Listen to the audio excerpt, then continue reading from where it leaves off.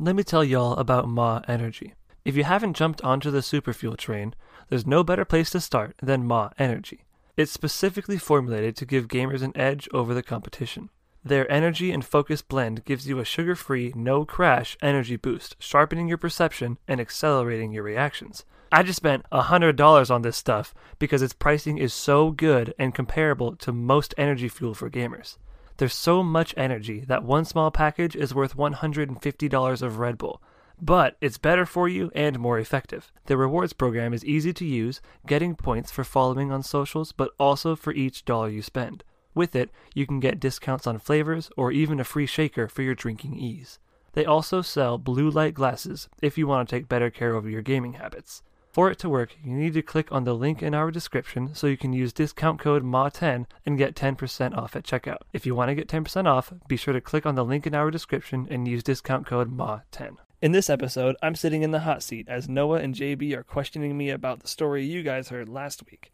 We talk a lot more in this episode and get pretty deep about all the stuff that made me into the story that I experienced. So, sit down, buckle up, and let's get it.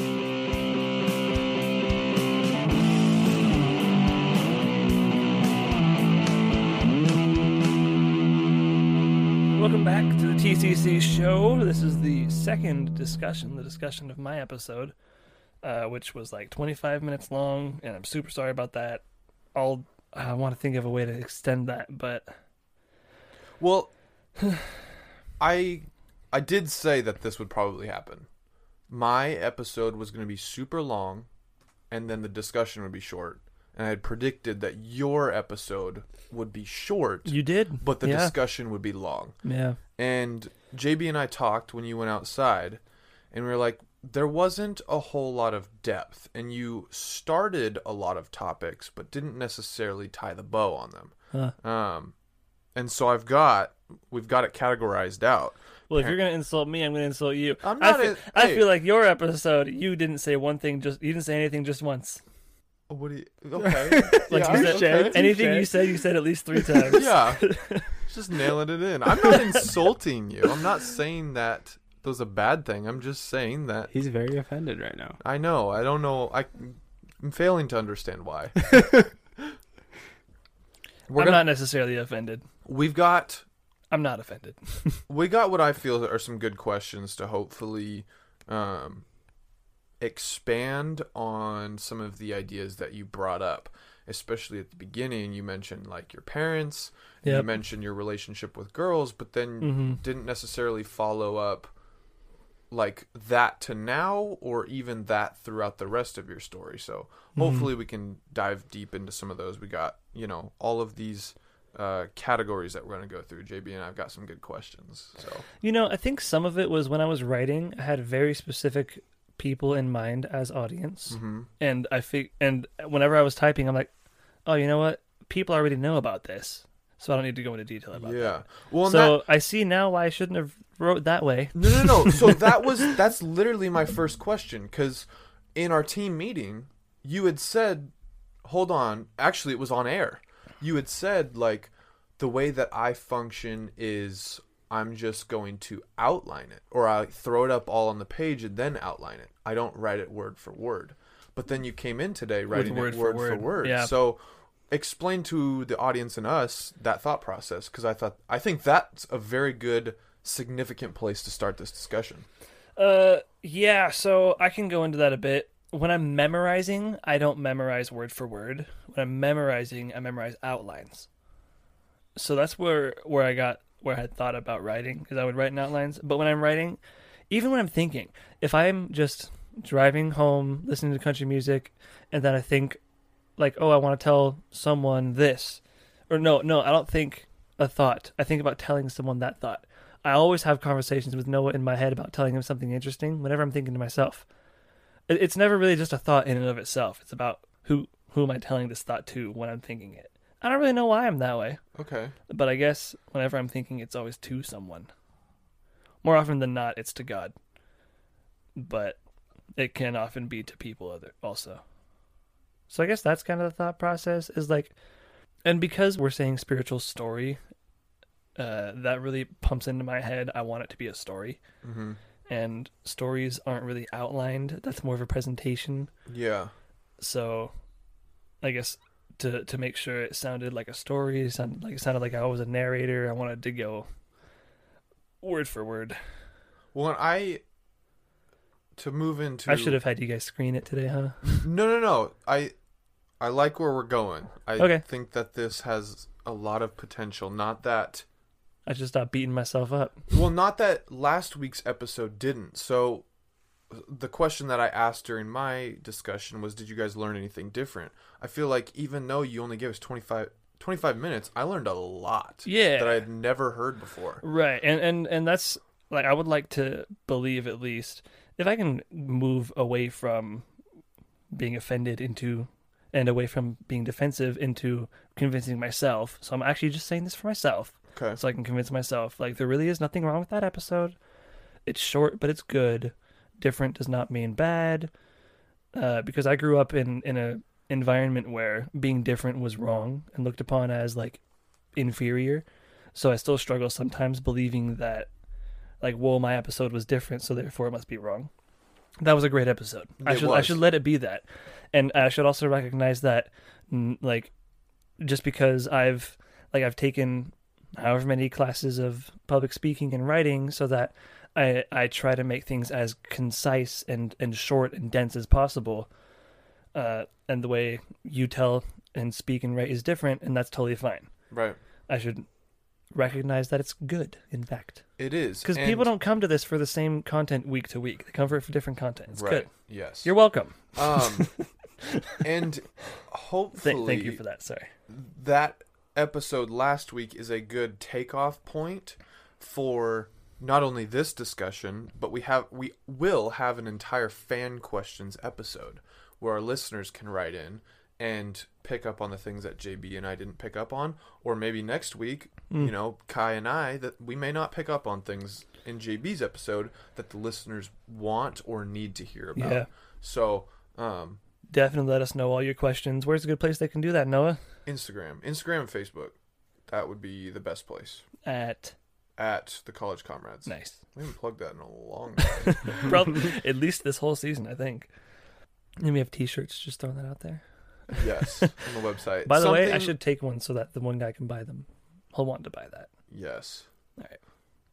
What did I learn that I didn't realize that I played such a big role in your story. I feel like the way that our relationship functions is very much Noah is burnt out in all of the rest of the relationships that he has, so he goes to Kai to recharge and never gives Kai the time to recharge.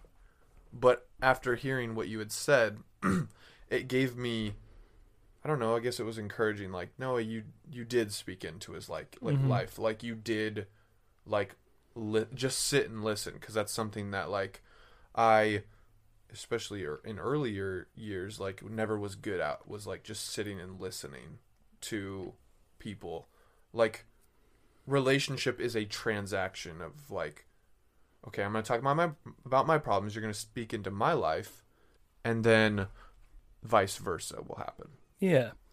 And I think part of that also is something that we bonded on early on, is that we're both pretty quiet people. Right. And we're both, like, pretty observant people. Yeah. So by nature, you're going to think that you're soaking in more than you're giving. Mm-hmm. And by nature, I might tend to also think that I'm soaking in more than I'm giving. Oh, that's a good point. Yeah. Yeah, I'd never thought of that. Yeah, I mean, and also just because you and I being one-on-one gives us both the opportunity and outlet to just talk. Mm-hmm. And I don't know about you, but I grew up in again, the environment was such that I just didn't feel safe to say anything that was against the common belief, or to really say, I didn't feel safe to say anything, because I didn't know what I would say would be right, or if it would spark anger or what. So I just didn't really talk a whole lot. And that kind of carries us why I don't talk much today, but not in a negative sense. So keep talking about that. Does that have anything to do with, what did conflict in your house look like? Because you mentioned that you never saw your parents arguing. Yeah, it's true. So was there arguments in the home? And then what man. And then build on, what you saw your parents, because I know that we've talked about this in one of the past episodes very briefly, but expand on your parents a little bit more. That's our first category. Conflict in general or parents? Both. I think I'll do conflict because parents will go somewhere else. Okay, I think I want to interlock the two, so do it your way. They don't. Okay. My siblings might have their own conflicts with parents, but I rarely, if ever, conflict with my parents. Okay. And I'm sure I've mentioned that also on a previous episode. Most of the conflict was like between me and my brothers. Like I was pretty good at disagreeing with both of them, and not that they agree with each other, but that's where most of the heat would come up. Because I was, so quiet, that also meant I could be pretty passive, not necessarily passive aggressive, but if the opportunity presented itself and I was angry enough, sometimes I could come out with some pretty heavy words. Rarely, but it would happen. And I'm sure I had my own. I'm sure I was a pretty annoying child. I just don't remember being annoying. That's really all I got for conflict, because that just kind of summarizes all of it, and I don't want to get into super nitty gritty stuff. But I've talked a lot about how my heart received all that was like, well, maybe I shouldn't talk a lot, because if I don't talk, I won't make anyone upset. And I again felt a lot of burden for other people's emotions, maybe even because of this in a way, because I had caused so much early on, or I felt I had caused so much early on. I didn't, but. Now my parents, of course, are not without fault. So you talked about how watching your parents not experience conflict has impacted you, and then just left it at that. Didn't really continue, and that was without timeline. Is there a timeline that goes with that? There really isn't. Okay. Even to this day, I've only seen them disagree. Well, I've seen them disagree, but as far as fight goes, I've only seen them fight once or twice. I've seen them disagree a handful, but they keep most of their everything just away from us, I guess. Everything being conflict, or everything being... I mean, I guess they would hold hands and hug, but I can only remember 2-3 times seeing them kiss. Okay. Which is weird, because it doesn't sound like my parents. No, it definitely doesn't. And the hand holding and the hugging was, I mean, I'm sure they kissed more often than that, and I just don't remember. like in front of us, and I just don't remember. But yeah, so the main reason I brought up that they kept their dissension away from us wasn't because I wanted to talk about dissension or disagreements, but rather just because I wanted to focus on, and so I thought the key to happiness was relationships, because in front of us they only ever showed happiness. Okay, so you saw the Disney fairy tale. Yes. Okay. Yeah, and it certainly wasn't that. And looking back on it, I can think of moments that are evidence. I did experience things that were counter to a Disney fairy tale because of my parents, from my parents, them with each other even, but I just didn't recognize it as that then because of what was hidden. So right. What would have happened? Hold on, I'm not quite done with parent stuff. Okay, go for it. That's all right. My mom is a not super emotionally driven person, whereas my dad is a super emotionally driven person, and dad is super gung ho about relationships. So when my heart went, okay, I'm going to find a girl to make me happy, dad was like, yeah, you go get him. And that played a lot into me spiritually following his lead as my father was, okay, I can, I should find someone who will make me happy, because that's kind of how his heart was and is I want this to make me happy. That's the current disposition. That's not necessarily, or at least it's what's displayed. It's not his actual desire at times. I'd say up until 5 years ago. Okay. That up until 5, maybe even up until 2 years ago, it was just, I'm with mom, I'm happy. I want you to find a woman so that you can be happy too. Okay. and me kind of following his spiritual lead. I was super gung ho, did things really fast, and started relationships and went places I shouldn't have, trying to find that key to happiness. But in these last 3 months, part of the big spiritual growth was also me becoming my own leader in my own family, and like kind of starting my own spiritual headship over it all, and kind of letting go of that I need to find someone quickness. How quick did your parents get married? Mom was 20, dad was 21. How long were they They knew each other since they were 7. They were dating. Man, oh, this is a weird story. So I'll try to tell it quick because I recognize it's not the fulcrum of this episode. Mom didn't have any feelings for him because, again, not really a feelings-driven person forever, pretty much. But they would go on walks and whatever. They would go on friend walks, watch the pretty sunset as friends, up until what they call his hook day. I think it was like June 24th. They had already known each other for a really long time. They'd worked in ministry and whatnot, so it wasn't super crazy. But eventually, Mom just says, they're looking out at sunset, I think I could imagine spending the rest of my life with you. And then Dad brings his finger and hooks her cheek, and it was really corny and totally ruined a good moment.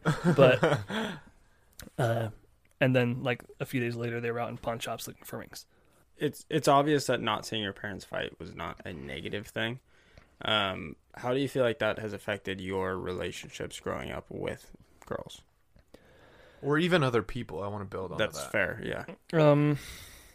Like maybe with your brothers too. Mm-hmm. No, I think it really does only affect romantic relationships because of Cedar Tree, though.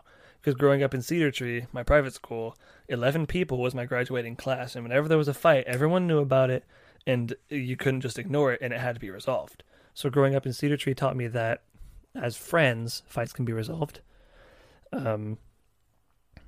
Growing up, or like seeing my parents' relationship, didn't really teach me this, but I kind of started to believe that, lots of fights was indicative of bad relationship, or a relationship won't work, kind of. But yeah. And those relationships got stuck out, or did they just end? They didn't really. I never had relationships that ended because of fights. Okay. It just that's just something I kind of thought about, because I recognized later on, because I would always hear that they do fight sometimes. Mm-hmm. It would be years later that I found out, wow, my parents actually fight sometimes. But it wasn't until, and for that reason I knew it was okay to have fights, but I didn't get experience on what like resolving fights was like, or whether there's a proper way to fight, an improper way to fight. Right. What are the rules of engagement here? Yeah. What did learning about your parents fighting, what was that mental shift for you? Or if you were to see them fight today, knowing yourself, how would you experience that? Like if they were just going at it in the kitchen, just screaming back and forth about how, I don't know, maybe some deep family stuff.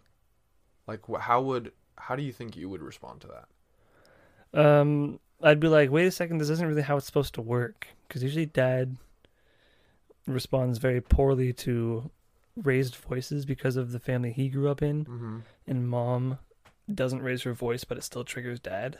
Mm-hmm. Or it used to trigger Dad, at least. If I were to see what their version of a fight is, it'd probably be like, I'd be really curious. Yeah. Because most people, and I hate this about most people, think my parents are almost perfect. Like in the heart change community, there's so many people who don't quite idolize my parents, but they're really close. Yeah. And I'm like, man, no one understands that they're just people. like guys, I see them make mistakes. I know they make mistakes, but yeah, but there is still a sense of curiosity in me. Like, what is it that would like get on their nerve? Yeah. Yeah. I treat it more like a science experiment because I'm not at all emotionally connected to them fighting. Yeah. No, I can definitely relate to that. Yeah. Were there ever times where your parents, one or the other, would tell you how frustrated they are with the other? Mm. And that gave you maybe some insight into how they handle conflict or just like little spats or just disagreements? Not frustrated in the moment. Okay. But when I was going through the engagement process, there were times where I would get sympathetic stories from a parent about ways they experienced something similar and how it took them years to learn this thing, and here's this thing you should catch on to, Kai. Yeah. Okay. Interesting. Yeah, but nothing like, oh man, last night this happened and I'm feeling this way. Okay. Actually, maybe there was one of those. My personality is one that just kind of blocks those out. I hear them, I listen to them, I receive it, or whatever I'm supposed to receive to it, but I don't remember a whole lot of that stuff. Like, if someone's angry at someone else, it doesn't stick in me very easily. I don't remember that kind of thing. Oh, well. Next question.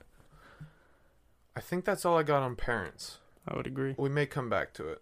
Well, all you have on parents is about as long as my whole episode. I have just an overall question because I'm genuinely curious. What does the relationship that you have with church look like, living so close to church? Physically living so close to church. Do you mean specifically Philida? Yes. Because I don't go there. Right. I do want to talk about that because that's something that you didn't talk about as well. Yeah, you're right. I didn't. Why didn't I talk about that? I know why I didn't talk about that. The reason I didn't is because it circles around that topic we try to avoid now. Okay. But I can talk about it without. Don't worry about it. I'll be able to meander. Moving on. What was your original question? What's my relationship like with Philida? With church. Yeah, but right? he said living so close to what? It was like a double question. Two-parter. I do want to address that thing that we said that we would try not to talk about. Okay. I don't necessarily subscribe to that option, but on behalf of TCC, I subscribe to that option. Thank you. But also in the process of telling our spiritual stories, I do want to hear more about it because you did talk about how more has happened after the series of a Comrades journal. So, my question is, what does the relationship with church, more specifically Philida, look like living so close? And then please do tell us about leaving Philida. Okay. If I'm playing Pokemon Go, man, I'll park in that parking lot and I'll swipe at that Pokestop. Don't think I won't. If I'm looking for just a real cheap, low quality snack, I'll hop in that food pantry. I'll grab something. No kidding. Like I still feel I have nothing against pretty much anyone there. Like there's still a lot of good memory and relationship with people there. Like when I was playing Pokemon Go, Tyler drove up, said, "Hey man, how you doing?" I'm like, "Dude, I'm so glad you pulled up." Yeah. Because I've been thinking about calling you for weeks. Wow. He said, "You should come back to smaller group." I said, "I can't because now I work at a church and I work on Tuesdays." And he's like, well, heck, send me a text. We'll go out for a coffee sometime. I said, "I'd love that." So why did you leave Philida? Because they shut down during COVID. Okay. And I did not believe any church should have shut down during COVID. Mm-hmm. I think, do not forsake the gathering. Churches ought to still hold gatherings even during COVID. Personal opinion, but that's what we want. Yeah. But I did keep going to the small groups of that church because we would do Zoom meetings, and then I would meet up even afterward. We would still, like, there was no problem. Right. Like I went there pretty much all the way up until my engagement. And then that church was doing the church, the fiance was going to, did stuff on Tuesdays. My mom also happens to lead there. My dad's a pastor there. And now I'm employed by that church. It just made, and it stinks, but that took up my Tuesdays, and that's where a small group was. So it was just a natural move over to where you're at now. It sucked. Okay, so I really miss that small group. Okay, so then bring us to now. I'm so sorry, I'm skipping around. It's all good. It worked. You talk about this 3 months, and I do want to indulge on this past 3 months because since the end of February. This seems to be the fulcrum point, not necessarily the only, but a big fulcrum point for your story. Oh yeah, where you really grip your faith by the balls and the sack and take it into your own. And so now I'm very curious that now that you've told me what you just told me, why you don't go back to the small group and go back to Philida now that you're no longer getting engaged and you simply just work at the church that you're going to now. Because you've done all this work to, I forget the language that you use, but it's really good that you've cultivated. No, that's a good word. The spiritual headship of your own life and the family that you're forming around you. Yeah. If you miss something so much and you know that where you're at now sucks. No, where I'm at now doesn't suck. Okay. Not at all. So I had misinterpreted that. Yeah, what sucked was the transition. Okay. Losing small group definitely sucked. Okay. Anytime I have to put, so I'm trying to think of it. What's a terrible analogy? I'm holding in my hand a drink, right? Imagine there's a Dr. Pepper on that desk right there. I do not want to set down a good drink. But if it's to get a better drink, which Dr. Pepper is a better drink than anything, I will do it. Yes. Yeah, objectively. Thank you. So, so in a sense, I was letting go of something amazing, small group, right? And stepping into what God called me into, which is the church I'm at now, Living Hope. It's a very accepting, it's just an amazing church. They're both amazing churches, and it stinks. Like, it's foul that I had to give up the small group. Right.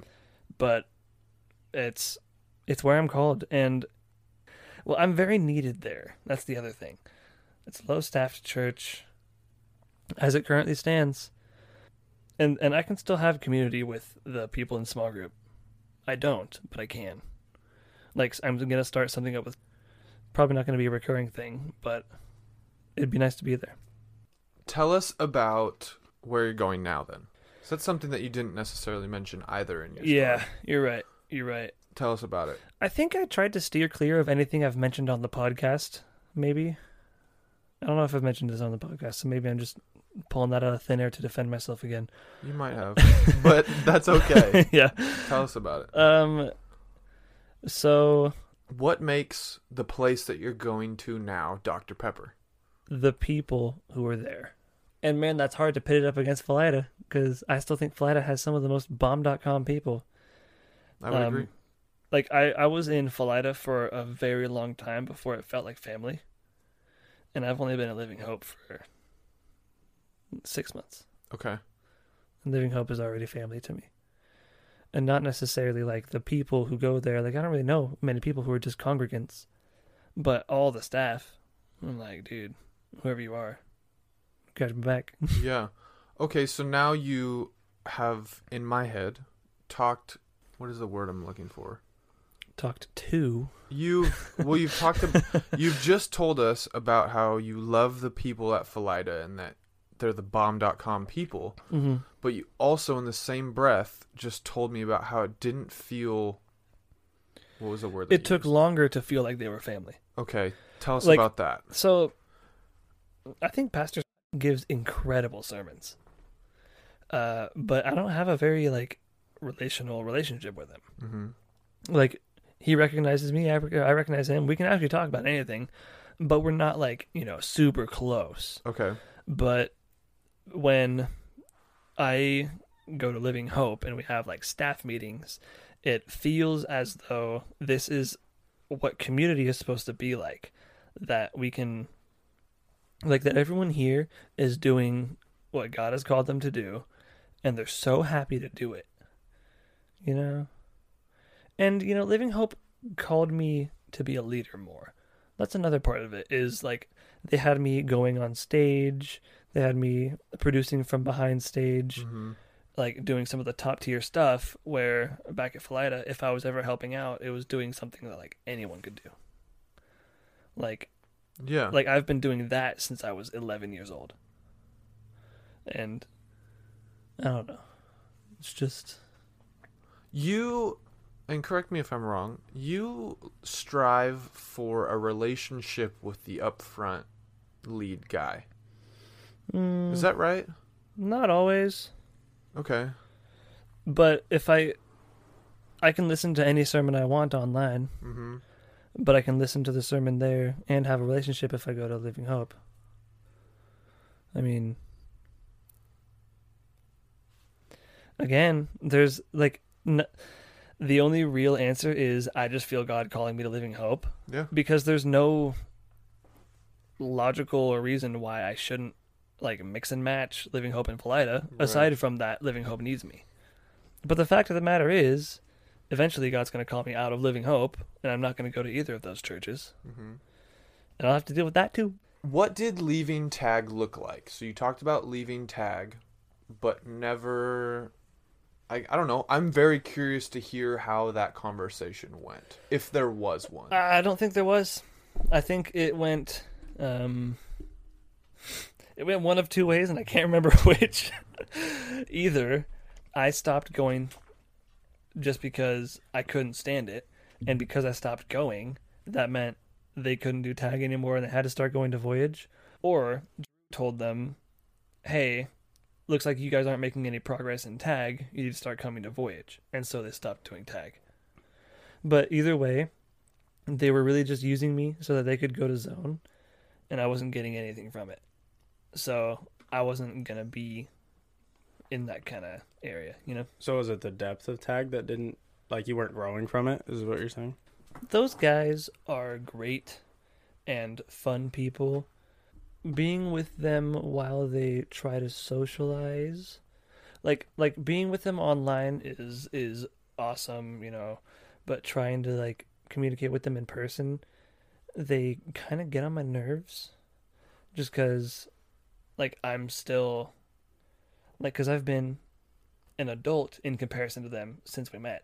Mm-hmm. But here I am now even further, and I feel like they're still being high schoolers. And I'm just not about that locker room talk anymore. So you outgrew them, in a way? Well, I mean, no, because one of them I still, like, play games with every single night, and we can still have meaningful conversation, but when he's in person, he seems to lose... I wonder if he loses a sense of, like, not boundary, but maybe I'm just weird in person. I'm an awkward person, so it makes sense. Yeah, I mean, the way you describe it kind of makes it sound like you kind of just outgrew the group, you know? I guess, yeah. Which isn't a bad thing. Like, at least you identified it, and you're not, like... It's not a bad thing. I'm not worried about me being portrayed in a bad light. I don't want to portray them in a bad light, because they're still, you know, they're great people. It's where you guys are at in your life. Yeah. It has nothing to do with them being bad or good people, right? Yeah.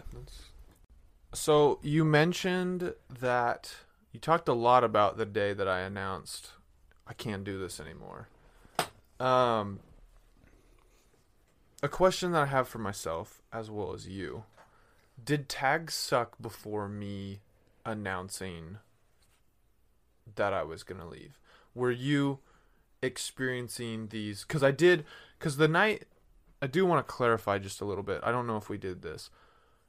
The night that I said that Tag could no longer be a priority, that was not my last night at Tag. I was really? there, right? It was, or it wasn't. Because what you're experiencing, where we show up, somebody awkwardly plays video games, and we have this weird locker room talk, kind of, until we have 15 to 20 minutes left, and then we try and get spiritual. I experienced that. I was there for a few of those. Whoa. Few and far in between, because I practically couldn't make Tag a priority, and I had specified that. So, as I recall my memory, I want to ask you, did Tag suck or look like that before I had announced leaving? No, and I can give you the exact reason why. Please do. Because when those two people, are faced with authority figures, they behave very differently. And I think that's what it was, is that even though we didn't have necessarily consistent leadership, we always had leadership. Until someone handed the reins over to them and said, okay, you got this. And they didn't. Mm-hmm. And I don't think they ever would have seen you or myself as a leader either. And to be fair, nor would I have seen any of the other three guys as a leader. Whoa, even me. Well, we neither of us have talked about the point in tag where we had 3 or 4 different leaders. And so I think leadership was a weird... That just wasn't huge on... Like, that didn't make a big spiritual difference to me. No, I don't think it necessarily made a big spiritual... Actually, I do think it made a big spiritual difference. But I don't... As far as talking about tag, I think it definitely changed the dynamic of tag. Yeah. Because at one point, we had one leader that we're all very close with. And at another point, JB was facilitating our tag. But I didn't even call him as the leader, though. No, and that's why I use the term facilitator. Basically. Him leaving, and then his spot getting filled in the first time was a weird shift because now he's one of my best friends. N or R? N. Oh. Yeah, totally. So that was weird. Like, and he's one of the coolest, and I wouldn't necessarily see him as like an authority figure. You didn't even ask a question. Well, I'm my point in bringing up past leaders and this gap of no leadership, or very little, or at least us not respecting that leadership. I don't think any of us in the group would have respected any of the others as leader, especially after that conversation of all of us crying, going, "This is what's going on in life." Well, would you have respected me as a leader? I would have respected you. Okay. Like, whether or not you're a leader doesn't really matter to me. Okay. And okay, so then the goal that you're looking for is just that community. I suppose. And that relational talking of spiritual, I don't know. I mean, there's leading and there's being a leader. Okay. I wouldn't really think of you as like, okay, I can take over and become the leader of the tag group. Right. But I could easily respect you as being someone who leads however many nights of tag group. Like, N, I never thought of him as the leader. Right. But I respected him as someone who was leading us. Okay. I definitely did not. That stinks. Yeah. For him. I tried. The only reason I say that is because you disrespecting N back then compared to them disrespecting N, your version of disrespecting looks like their version of respecting. Yes, that's fair. And that again has to do with the different place that you were compared to them. Mm-hmm. Do you have more about tag? I don't. Okay, so yeah, it ended because, I mean, either I just stopped going or said, look, you guys aren't really getting anything done. We just gotta stop. So I guess you bring up the point of you guys aren't getting enough out of tag, so you need to go to Voyage. And part of why I want you to explain Voyage more is because it ties into my story a little bit. In a weird way. You'll find out why. Okay. But explain like why that was a bad thing, that if you guys didn't have a tag group you had to go to Voyage. Like, why was it so bad? Because I never went. I know nothing about it. I just know about this idea. So this was a rule that I did help set in place as lead zone staff. The idea is if a zone staff So I didn't have to follow this rule, is what he's saying. Because I wasn't part of zone. Right. So to be a zone staff... No, I'm aware of the rule and why. Uh-huh. It's more of what was Voyage like top to bottom. Like, why did it suck? You know, like what did you do? Why was it not successful? But keep going. Let me explain the rule for the audience. the rule is, as a zone staff, you must be plugged into community. Right. With most 99% of the zone staff attending Philida already, the easy way to do that was to go to a tag group. We all know what tag is. And so for those that didn't have to get a, not necessarily written consent, or written like approval, but basically, verified. yeah, Right. a verification that, okay, you're going to New Heights. Okay. Are you plugged into the youth group? Are you Right. getting spiritually fed? Yeah. Because when you come to zone, your job is not to get spiritually fed. giving. You're serving. giving. Yeah. But that's so good. That's a but good rule. it is a very good rule. But the way that I function and noticed a lot of the team that I was leading functioned, they were being spiritually fed at zone and they didn't even know it. Right. Because you come to zone, you're learning how to teach, you're learning how to lead games, you're learning how to lead thoughtful discussions, you're learning how to have one-on-one interactions with kids and tell them about Jesus. Right. If you ask me, that is feeding spiritually. 100%. So now when we move to Kai's story, Boom. you had to be part of a community. Now, our tag group was slowly slipping through the cracks, in my opinion. And so, and with us being an older age, because as far as we knew, and as far as we had seen and experienced at Philida, as soon as you get to high school, your tag group gets to high school, who knows what happens to it? Yeah, We'd never seen that before. And so as our tag group started to do that and we get older and older, we have less guidance from our leader because our leader has a life of his own, believe it or not, and so do the rest of us. Weird.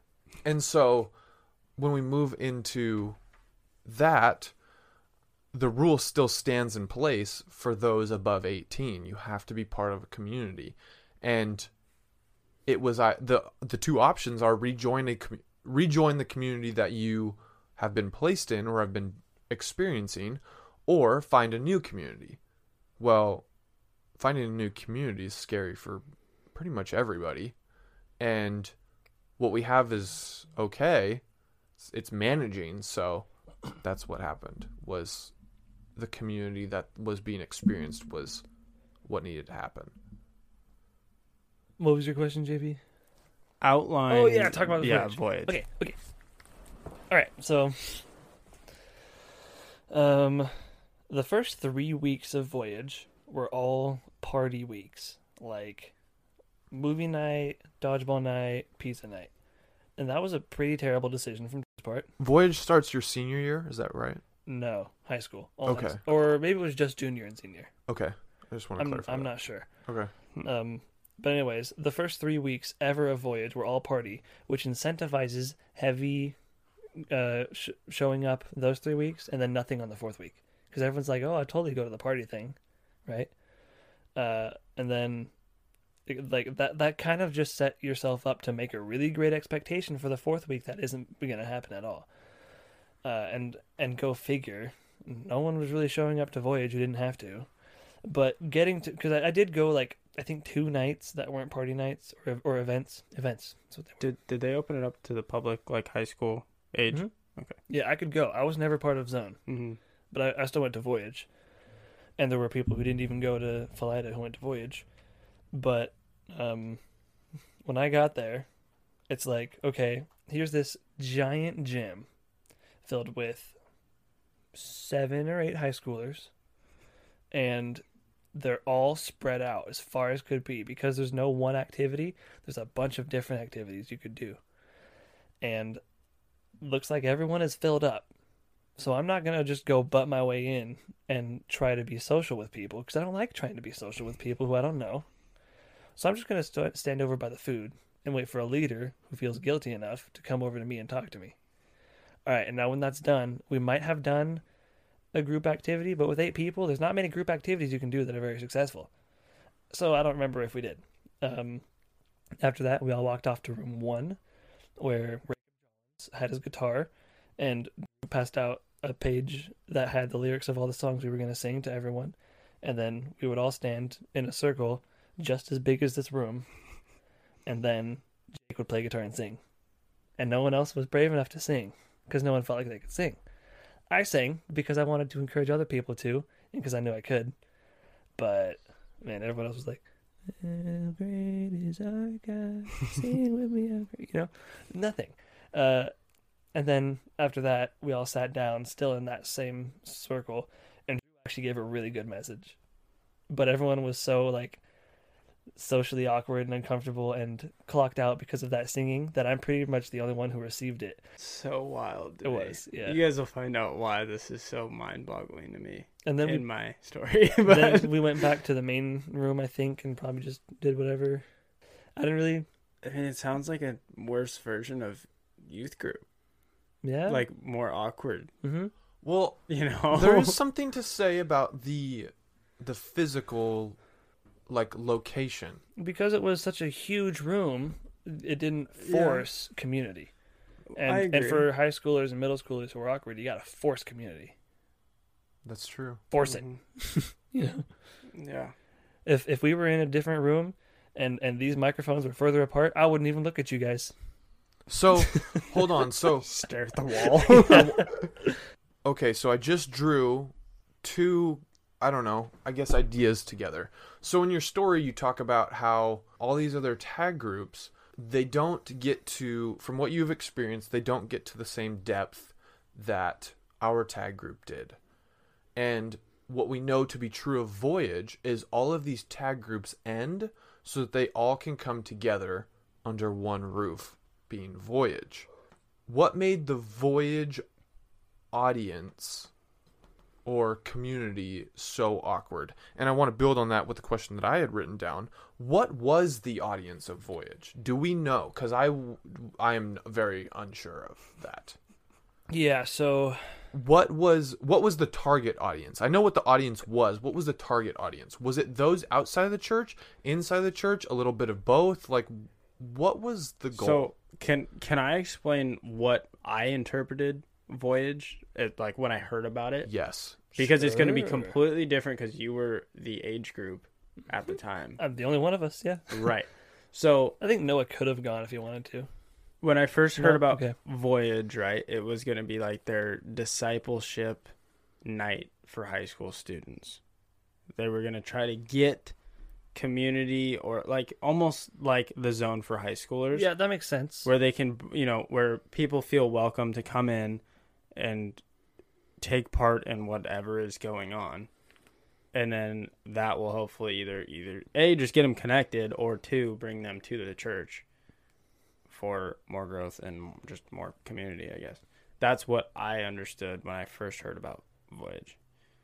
Kai, what was your understanding when you first heard about Voyage? Heard about And then experience. What was... I mean, hearing about it, it just sounded like any other youth group, but with a name. Because the church loved naming things. Yeah, that's an awful name for a high school youth group, by the way. I think it's cool. I think it's awful. Oh. Right. Just terrible. It's not the worst. I like it. Voyage. It's cool because it's... I mean, You know. I kind of have a weird Kinda- bias because of what I wanted. Never mind. It'll come. We'll find out. I like it. It's like, because we're all on our own voyage.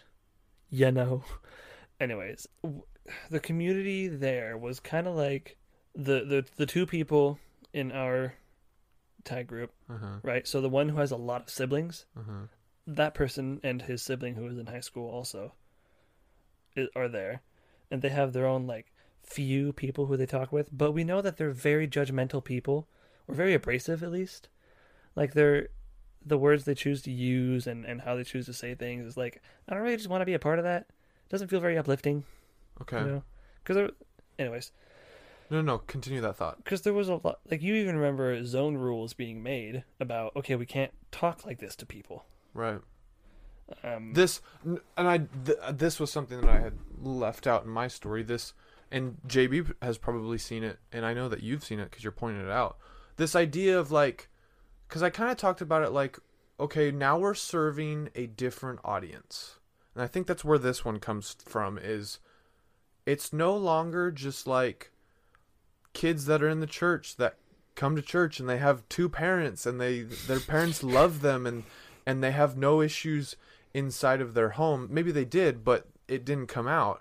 And now we've switched to current zone, zone of my time, where we're now serving kids who don't have any parents in the home. They're living with grandparents. And now they identify as something that the Bible definitely says that they're not. Them. And yes. And and that we as zone staff don't believe, or something that we've never encountered before, or even, like the loner kids, or the kids that experience something that we've all talked about of not feeling like they fit in. And so we move to a zone or a voyage environment trying to reflect zone, and it just doesn't add up, if that makes sense. I actually feel like the targeting was a fine idea.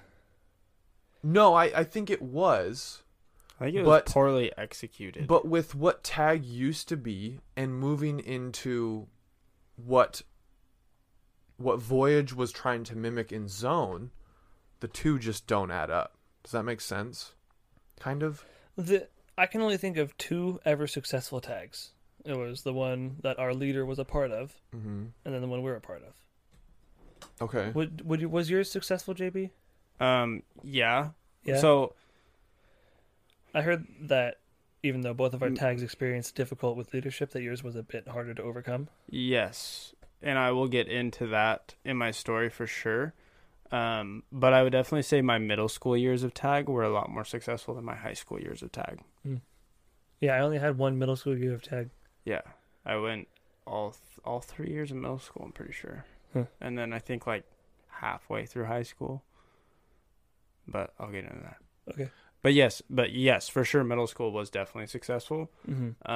So everyone seems successful in middle school, but like it all drops off after high school, or even during.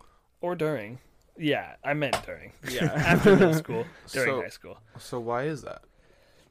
Well, there's no reason that yours and mine should have succeeded, considering the consistency of leadership, or anything like that. I don't even know if we should call it a success, considering that there's the one who neither of us have spoken to in a very long time, and then there's the one who... Well, there's three. If you're talking about the original... Well, there's four if you count... Yeah. Yeah. In my opinion, high school activities and like groups were very successful before me. Like even like growing up and seeing... What do you mean by activities? So like... youth events, and I mean think about like your high school youth events, like your typical youth event. How many people were there? Quite a few. There was probably double that in the high school years before me. And that's something that I was trying to point out earlier, is it's no longer the same audience. And correct, which is, I don't know, I guess something that came up in my story quite a bit, and that I'm trying to, or that I'm asking Kai about here is, I don't know, I guess it leads back to my question of what was the target audience? Kai, do you think going to public school would have changed the way you are today? Absolutely. Yeah, Why? I get this question a lot. I think I've answered it a few times on the podcast, because in public school there's enough people to where I can hide from things I want to hide from, but that would grow me anyways. And in private school, I didn't have that opportunity. Right. That's probably the biggest one, is just the smaller community. But also, teachers are not passionate at public school, at least not like they are at private school. Right.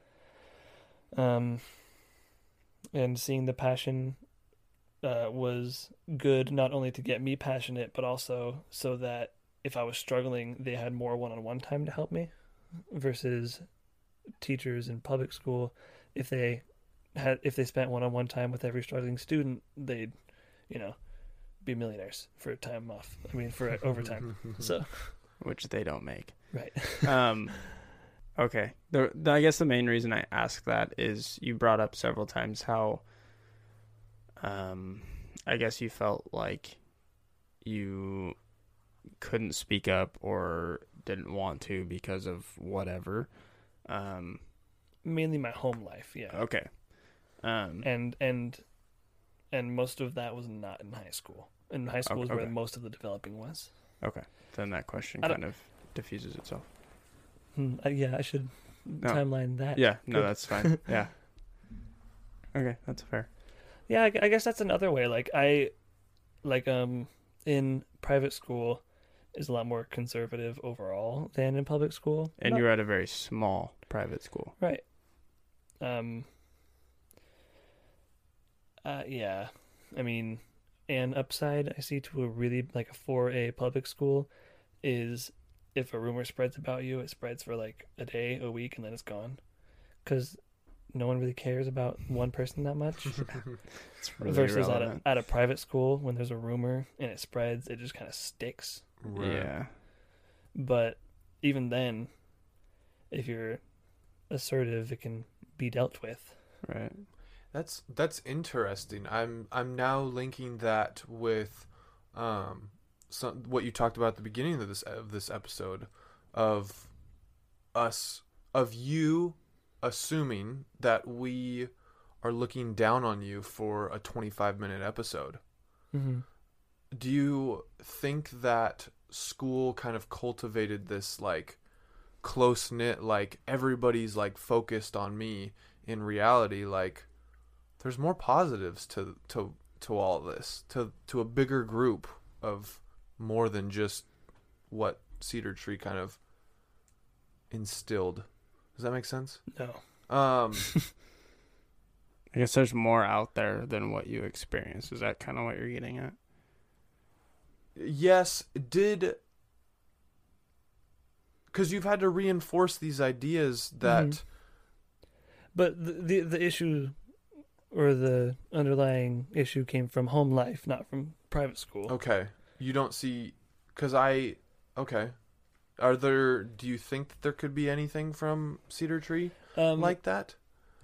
There was this one... Anything else along those lines? Yelling match that happened senior year in high school. Where two girls in class were, fiercely yelling at each other. It started during break, but it went into after the bell, and we were starting calculus, and my calculus teacher, amazing man, is the most patient and caring person that I've ever met. He acknowledged the rising tensions among people. Class began, everyone's looking, everyone's watching, circle around them pretty much. Right. Everyone hears beep beep boop as the bell goes off. And Mr. was like, all right, so how can we address this? Maybe this conversation doesn't have to stop. It doesn't have to end here, but we need to deal with these emotions and separate the anger from the conversation. The teachers have all done, in my experience, a good job of letting conversations happen in a safe environment. Mm-hmm. And that's something that has bolstered courage in me for being able to believing that if I'm right, I can be right. And that's something I didn't always get from the home life, is I didn't necessarily believe that being right would get me what I needed. Because if I could still be right, but if I was disagreeing, then I was wrong. Whereas sometimes in Cedar Tree, it's if there's a huge disagreement, we can still figure out who's right and be okay with that. Yeah. Okay. That's good. The connection that I was making, and you can correct me if I'm wrong, is that at Cedar Tree, you've like you said, you can't just fly under the radar. Things are always... Not easily. Things are happening constantly, and when drama does pop up, or things do pop up, you're the center of attention, and it sticks, like you said. And then now moving to outside of Cedar Tree and experiencing the rest of, everything else outside of Cedar Tree, you're in this past 3 months that you've been talking about, you're talking about that, reinforcing this idea that Cedar Tree has planted, that like the whole class has got their eyes on you and like this pressure is on you. At least that's kind of the connection that I'm making here. And you're now realizing like the whole class isn't looking at me, or the whole class isn't putting that much pressure on me. Am I right in saying that, or am I wrong in saying that? I think you're wrong in saying that. I never truly felt like, the class is out to get me, or everyone's watching, or I can't mess up. But rather that what I was mainly trying to express in saying what you're referring to is when there were issues, we all learned like conflict management. We all learned conflict resolution because in private school, if there's conflict, someone breaks up, they never talk again. Right. Which is hard to do with 11 people. Exactly. Yeah. Dude, people would get together and break up frequently in my class.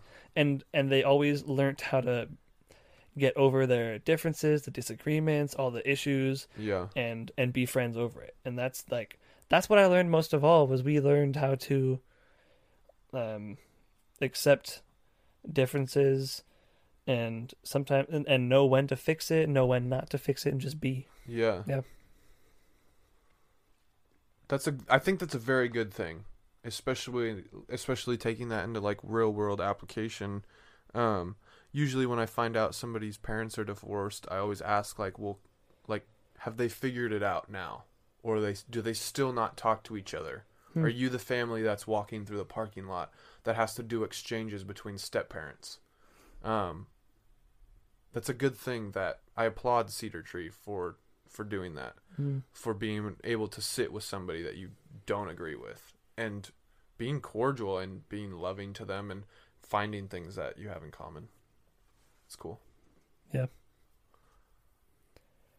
I don't have anything else on school.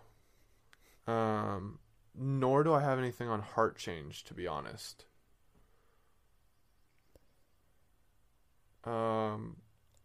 Lastly is kind of moving into like the 3 months, this like 3-month period. So you mentioned how you go through a Comrades journal phase, and I know a lot about that. And I'm sure that there's things that I don't know about that you have been realizing to this day. How, I don't know, expand on it from a few different categories, from your parents. I'm sure there's some school wrapped up in there on how you handled conflict in your engagement process. Yeah, I guess just expand on it. The past 3 months in relation to engagement, post-engagement, and then really the topic of girls. Okay. And then you also said that you would give us, you kind of said that you had a list for us of the things that you had learned in the 3-month process. I'm not sure if you wrote that down, or I read it. Didn't catch it. I read that at the end. Okay. It was the whole, I used to believe this, now I believe this. Yeah. Segment. Okay, cool.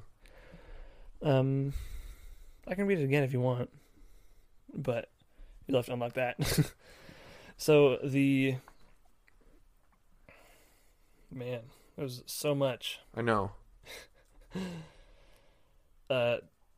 ACJ was a pretty unique series because I didn't start at the beginning of the story or in the middle of the story or in the end, and I didn't finish it. Right.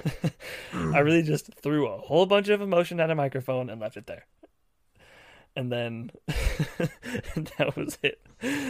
I don't really have a whole lot of processing that I've done about that relationship necessarily, but rather signs that the relationship was where it was the whole time. Like, well, I don't know if you can sympathize with this, but Giblet, you know how every time you end a relationship, you realize what you want in the person you want for the next relationship from what you don't want in that person. Wow, that was hard to explain, but everyone who knows it knows it. Every time you break up, it's like, okay, I don't want to find that quality or that attribute in the next person. And that is a lot of what I learned through ACJ and the relationship following it was I just need to, because I was following my father's spiritual leadership, I was really gung-ho about starting relationships. And I didn't do the needed amount of, hey, is this, like, does this person seem like they're in a place where they're ready to start a relationship? Because I know if I am, or I think I know if I am. I wasn't, but I thought I did, right? And now that I've, been able to take a step back and see, like, what is my own fault in pursuing relationships? Firstly, I am way too driven by worldly attributes than my spiritual attributes. And secondly, I am way too easy to manipulate emotionally. And thirdly, I way too easily lose sight of God in a relationship. So those three things coming into fruition in both relationships, really. The emotional manipulation wasn't really in the ACJ, but are those things that you've seen in all of the relationships that you had, or just those two, or just that one? What do you mean by relationship? Relationships with girls.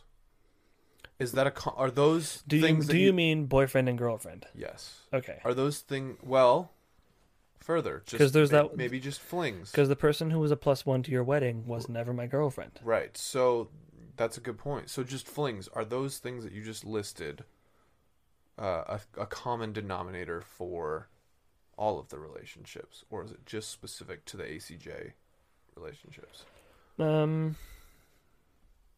Pretty common.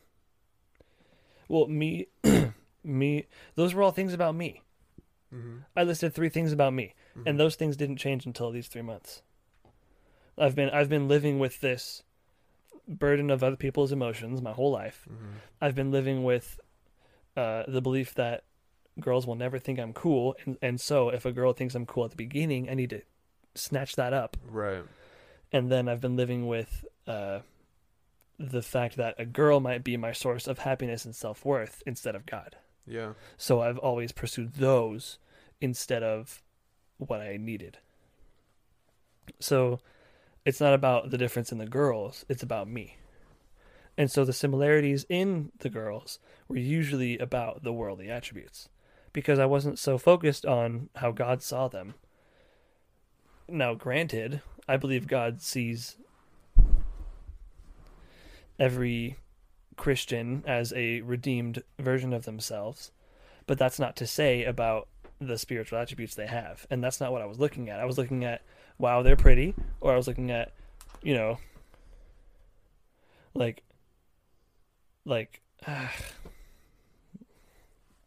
pretty much it. Like, I didn't really care about anything else, Like, there were some people who were real ugly on the inside, but I didn't care. Yeah. If you could... Let me go this route. We held ourselves to the boundary of balancing positives and negatives. Are there positives in those relationships in the ACJ? Mm-hmm. Tell us about it. About what was good about ACJ relationship? That one? Both of them. Oh, both of them. Yeah. Oh. I'll start with ACJ. Okay. We never really fought because that person didn't have a strong enough belief in who they were as a person to fight. From what you experienced. Yes. Okay. Technically, everything is woven through my experience. Well, I asked you to say a positive, and it didn't sound like a positive. The positive, we never fought. It sounded like a backhanded, It was. negative. It absolutely was. That's what I enjoyed most about that relationship, was it was always really happy. Mm-hmm. And the reason it was always really happy is because it was never real. Okay. And the moment it got real, it ended. Interesting. But that isn't to say it still really was really happy. Like, her family, man, I love that person's family. Mm-hmm. So great. Like, they're really cool. But yeah, I mean, okay, so now move to the next one. yeah, that one, she was very good. Dude, it's gonna sound really backhanded, but she was really good at telling me what I wanted to hear and gave me really good hopes for the future. Okay. Yeah. What about previous ones before those? I'll talk about B. Okay. B was really really easy to talk to and convenient because, we saw her on Tuesdays Mm-hmm. and Sundays. So that was convenient. About +1, she went to school with me, so I saw her pretty much every day. And where she was experiencing social outcast at her school, I felt like I could be something that she needed from God.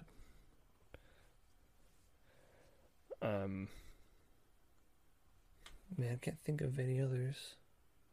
What about the one that I never met? Oh yeah, I totally forgot about her. That one, a positive about the relationship with her was she trusted me the most out of anyone. No one else really trusted me that much, but she trusted me a lot. So you talked about, you briefly grazed over, you now understand what you need and what you're looking for in a relationship based off of the things that you've just talked about, the good things. Mm-hmm. How have those helped you compile? Whoa. What? You totally misunderstood. For what? Yeah. Dude, the list of what I want in someone is derived from stuff I didn't like about people I broke up with. Okay. But I would make the argument that the good characteristics that you see, because you mentioned one was really easy to talk to. Yeah. And from the conversations that you and I have had, I know that's something that you really want, that you're really looking for. Mm-hmm. That are maybe not necessarily in the spiritual category, and they're more so in the worldly category, or they blend both. So my overall question is, what are, because we've already talked about the good things that happen in those relationships. What are the things that you are looking for in relationships now that you've been through all of this junk? The good and the bad. And then are there any good that you've pulled from all these relationships that you've added to the checklist sheet of like, yeah, you're a cool person. We can probably try and make this work. So I want that person to be happy when I'm not there. Like, I don't want to be linked to their happiness. Mm-hmm. Like independent, self-happiness. And just able to do life on their own. Exactly. Yeah. Because now that I'm at a place where I don't feel responsible for their emotions, I don't want them to feel like I'm responsible for their emotions. Right. But also because I like seeing they're happy. Yeah, and that can be drawn from what you just talked about on that, what I felt was a backhanded, compliment. Right. But is now a good thing. Very good thing. Yeah. I want that person to accept my leadership, because I do feel like super called to be a leader, and while I'm so like I need to be I want respect, and that is closely woven with trust. Like, yeah, to trust that, like, yes, I'm making tough decisions, but I'm making tough decisions with you and with God, and like I need you to trust and accept that God wants me to be a leader in this position. The end, right? I want her to be good with kids because, partially because I'm gonna have kids in the future, right? But also because it shows a lot more about who a person is based off of how kids interact with them. It shows a lot to their kindness, to their gentleness, and yeah, if kids think you're cool, then you're probably a cool person. Right. Kids have a strangely good sense of character judgment, you know? Yeah. I want that person to be passionate about something. Not necessarily, it doesn't really have to be passionate about something I'm passionate about, but to see like someone who has goals and someone who has dreams for the future is really good, right? It's like okay, so like you know something that you want in the future, and you might not ever get it, and that's okay. I want this person to be like fine with, traveling, because not necessarily like, oh, let's go on vacation to Hawaii or whatever, but like I feel like I got split in half, and half me was thrown to Southern Oregon, and half me is stuck here in Vancouver. Yeah, you're moving around quite a bit. Right. So I would, and to think that I would have to give up either a community here or a community there is a bit much for me to handle. Mm-hmm. Aside from thinking that God will cover it if I do, because neither of these communities really do it for me completely. But when I have both of them, man, I feel complete. Mm-hmm. Like I wouldn't get the boys community here that I get in Southern Oregon. Like there's really no one my age who's male who I can sympathize with in Southern Oregon. And for that reason, I would want to be able to, at least visit semi-frequently, Yeah. Yeah. And all that to say, I mean, car rides are just so much fun. But it's really just because of my car. If it was another car, I might not enjoy it so much. I want that person to be, and this one, you could consider this one worldly. So maybe I ought to remove it from the list. But well, you did what I feel just mention a few worldly ones. So which ones? I mean, traveling seems pretty worldly, but with a spiritual tie to it. Because of your car. No. I don't. By worldly, I don't mean in this world. I mean superficial. Worldly, as in the opposite of spiritual. As in. Yeah, superficial. I mean superficial. Okay. That was a great word. I don't know if that's... I get what the track you're on. I don't know if superficial feels like an aggressive term, Right. And that's fine. Okay. But like traveling, I wouldn't consider anything worldly about traveling. But because it's about balancing communities in my mind, in my life. Okay. And that's why I was sure to specify, not like, let's go on vacation. Right. It's not really about that. That's a worldly version of traveling. Yeah. Which I think going on vacation would be an okay thing. No, yeah. I think worldly desires are okay in that sense. Yeah. Well, I would rephrase that as in be able to rest or, soak in, absorb on vacation. Yeah.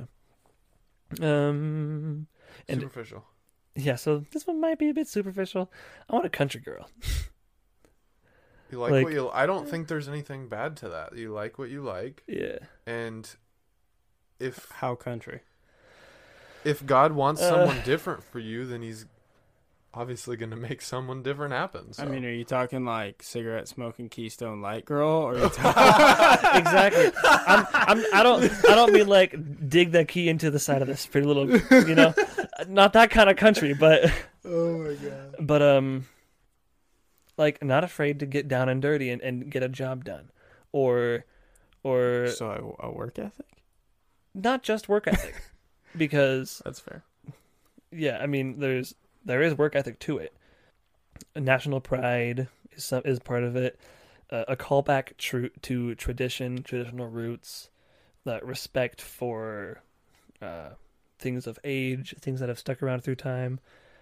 That, like, country in that sense. So pretty much everything not superficial about Country Girl. Okay. You know, I jam out to country music. I'm not gonna make her jam out to country music, but boy, I'd be happy if she did. Okay, so you so you don't, so you like the country music that is very much like, I don't mean music. It's not about music. well, okay, so then you understand country to Yes. be, I don't know, Western and built in roots. Am I right? Because what JB was describing, the cigarette smoking, Keystone Light, get on the back of a horse kind of girl, is starkly different than, or can be, doesn't necessarily have to be, but can be starkly different from what you're describing. Yeah, and Kai, in my personal opinion, you have a strange definition of what country is, which is Absolutely. fine, which is totally fine. Because you would recognize that I'm not at all, you know, a cigarette, Keystone, hop on a horse kind of boy, right? And yet I consider myself a country boy, Right? Because of my culture, to tradition, to roots, of all those things. Yeah. Yeah. Okay. So like you're almost like, And my affinity toward the music. Not gonna lie. how do I describe this? Well, and then, are you country, JB? And I hate that we're doing this on his spiritual discussion episode. right. No, I think it's very important because But are you country? Because you're just an outdoorsy guy. Because See, nothing yeah. about you is farming. So do we call you a Correct. country guy? So Yeah. maybe we classified the different kinds of country. I mean, I think there's a very gray area, right? Like Mhm.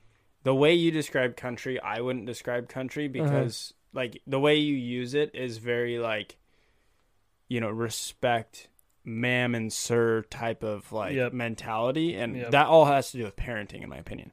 But Hmm. like it's very, what I would say is like early 90s, mid 90s kids that still like respected their parents, didn't sit on their phone 24/7, went outside and helped their parents with yard work, and grew up actually doing something. You could, like, in my opinion, you can live in the city and have, you know, that work ethic of, I'm not afraid to get greasy or dirty or whatever. Mhm. That would fit your definition of country, Exactly. right? Exactly. Where like, He gets it. yeah, I don't know how. well, he which gets is funny because like, I don't think it's country. right, I just don't like, that's and that's fine. totally fine. Well, Where whatever you're doing that's totally right. yeah, but where like, I would say I'm country-ish, but like me and Noah had this conversation about country, right? I'm not white trash or hillbilly, or yeah, I might drive a lifted truck, You're but not it's not redneck either. Right. Yeah, he's but not it- a red. but that it's was not- what I yeah, said. I was it's like, not a "You don't clapped seem out like a 70s redneck." pickup with like big ass mud bog tires on it. Yeah. Yeah, they're big tires, but it's not, you know, I don't walk around with a freaking Coors Light in my back pocket, or you know what I mean? Like when I think of country, like I think there's like ranchers and like cowboys, and there's all these different like facades, I guess, of Yeah. country-ish. Your country feels like a very like Nashville, Tennessee kind of country, Kentucky 100%. kind of country. 100%. Mhm. Yours feels very, very southern, like Alabama country, like Texas. Yes, Texas. Very, very Texas. Yeah. Very Texas. Like, yeah, I like to hunt and fish, but my life does not revolve around those activities. Like, Mhm. I don't wear camo to work. I don't always wear a camo hat. That's funny because I'm wearing a camo hat. But like, A hat made from real camels. but it's like I don't know. I have a very wide range of like hobbies. Like snowboarding, I don't consider snowboarding No. Right. country, right? I mean, Mountains aren't even country. right. Riding dirt bikes, okay, maybe, but not really. I mean, like moto's not country at all. It's like its own group of people, but I don't really fit in that category because I don't race. Mhm. But then like going to the dunes, like that's a whole different category of people. You know what I mean? So I don't really Right. fit like you're saying, that country tone. Like I'm more of an outdoorsy person. Yeah. And yeah, I have property, but I don't call myself a farmer. or I don't call myself a rancher. Like, I don't have any livestock on my property. I don't go try to fish my creek that's 3 inches deep. Like, I'm not trying to freaking build a pond and bass fish out of it or something. Right. How cool would that be, though? That would be pretty sweet. Luke Bryan, he's got a really nice bass pond, but I don't really like his music. So, anyways, His music's okay.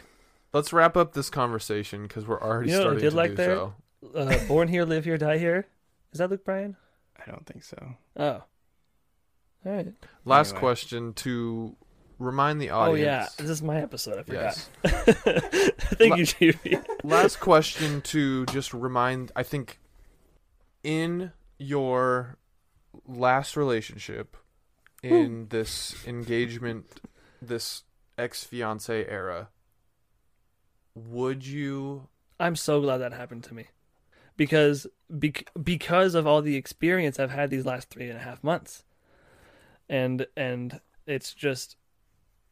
And the reason I pointed, when I was reading last week's episode out loud to y'all, just 2 hours ago, I said in it, and when I think back to who I was 6 months ago, I'm blown away by how crazy different I was. Maybe I should have said 8 months ago. But I was trying to point to a time before that relationship, because the change isn't diametric to the breakup. The change is diametric to me as an individual before then, and my identity and who I was. You answer the question. Kai, thank you for sharing your spiritual story with us. Absolutely. Next week, we're going to have JB share his story, which apparently has something to do with Voyage. I'm so curious what that is, but I'll be patient and figure out what it is. Then after that, what? The day of JB's birthday is by the time... Right. Oh, I'm looking at the calendar here, and I'm not interpreting it correctly. JB's birthday is the day that we're recording his episode. I don't know. I just want to point that out. Which is 3 weeks before his episode comes out. So wish me a happy birthday 3 weeks after. Wait, that's 3 weeks before. That's oh yeah. Oh well. Anyways. Congrats. But yeah. Well, actually, when this you didn't even say happy birthday. You just said congrats. But when this episode drops, I'll already be 25. Yeah. Perfect. So you guys will already be a week late, 2 weeks late. Really just screwed you guys on that one. So go tell JB congrats. We'll post on Instagram about it. My Facebook news feed, or my feed from my birthday. Congrats. Congrats. Yes. Like, what the fuck? No one's even patient enough to say congratulations. It's just congrats. With a period at the end. If it has an exclamation mark, I'm not responding. The C is not even capitalized. Oh, man. Congrats with a Z. Okay. Farewell.